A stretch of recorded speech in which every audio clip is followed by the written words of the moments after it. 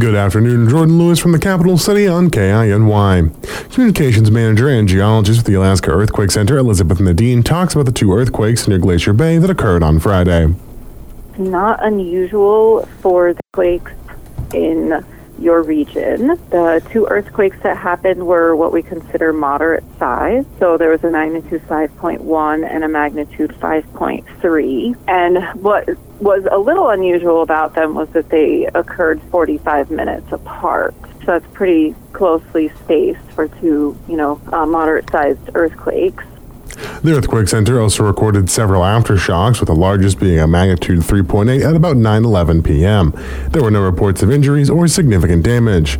The main shocks and larger aftershocks were felt in southeast communities and in northern British Columbia, in part because of their size, but also because these were shallow events.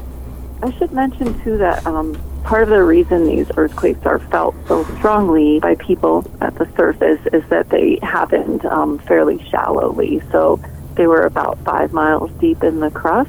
So an earthquake that's moderate sized and that's shallow in the crust will certainly be felt more than a big earthquake that's much deeper down. Nadine says this is what causes earthquakes to happen in the southeast area somewhat regularly. Your area of Alaska there is actually right in between two major active strike slip faults.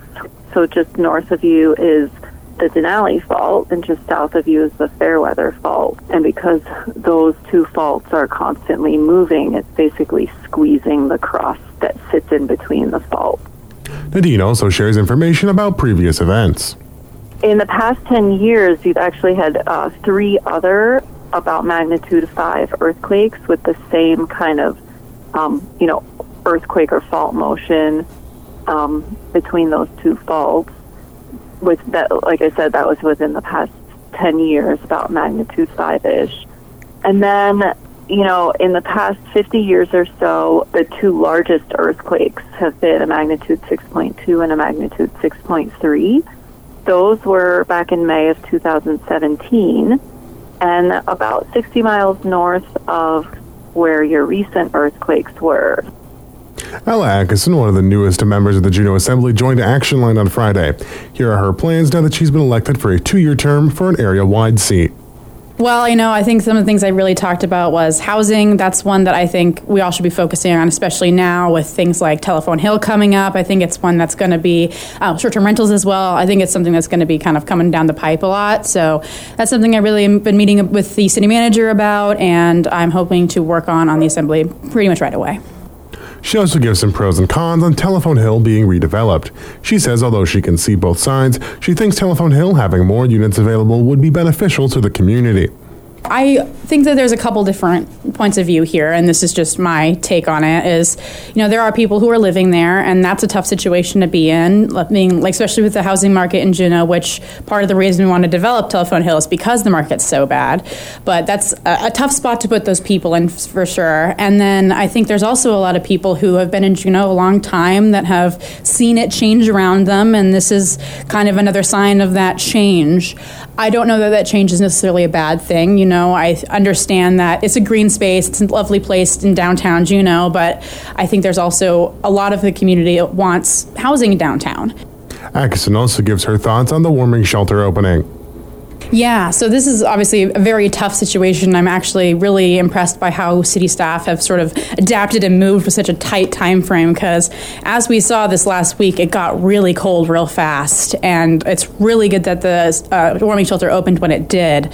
The Thane warehouse is obviously, there's pros and cons to that, right? Like it needs to, we had to have porta potties outside, and it's figuring out how to heat it well enough is sort of like an ever-adapting situation, and transportation is another issue with it.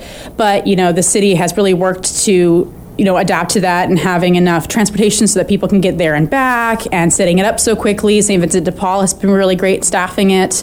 Coast Guard, Alaska Department of Environmental Conservation, and Hansen Maritime are responding to a sunken vessel near Sitka that had no people on board. The Coast Guard received the initial report of a 34-foot-long fishing vessel having sunk in Sitka Sound while sitting unmanned at anchor Friday night. Coast Guard Marine Safety Detachment Sitka is working with Hansen Maritime and the Alaska Department of Environmental Conservation to salvage the vessel and contain the spread of pollution. A containment boom has been deployed around the vessel, and divers were able to plug the vents once they arrived on scene. Containment efforts are still ongoing. Coming up, an Alaska state agency faces a new backlog in processing applications for people seeking food stamp benefits. That story is next on News of the North. An Alaska state agency faces a new backlog in processing applications for people seeking food stamp benefits more than a year after it first fell behind in recertifying applicants.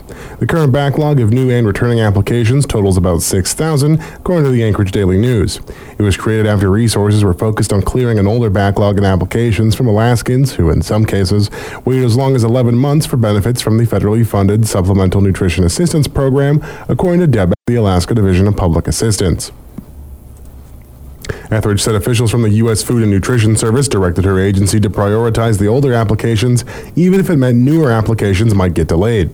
The state has also resumed interviews and income verifications that were waived as part of the federal public health emergency related to the pandemic. Carter, Chief of Advocacy and Public Policy at the Food Bank of Alaska, said, "We knew that alone would also create probably some additional delays because it's additional work that the team is needed to take on."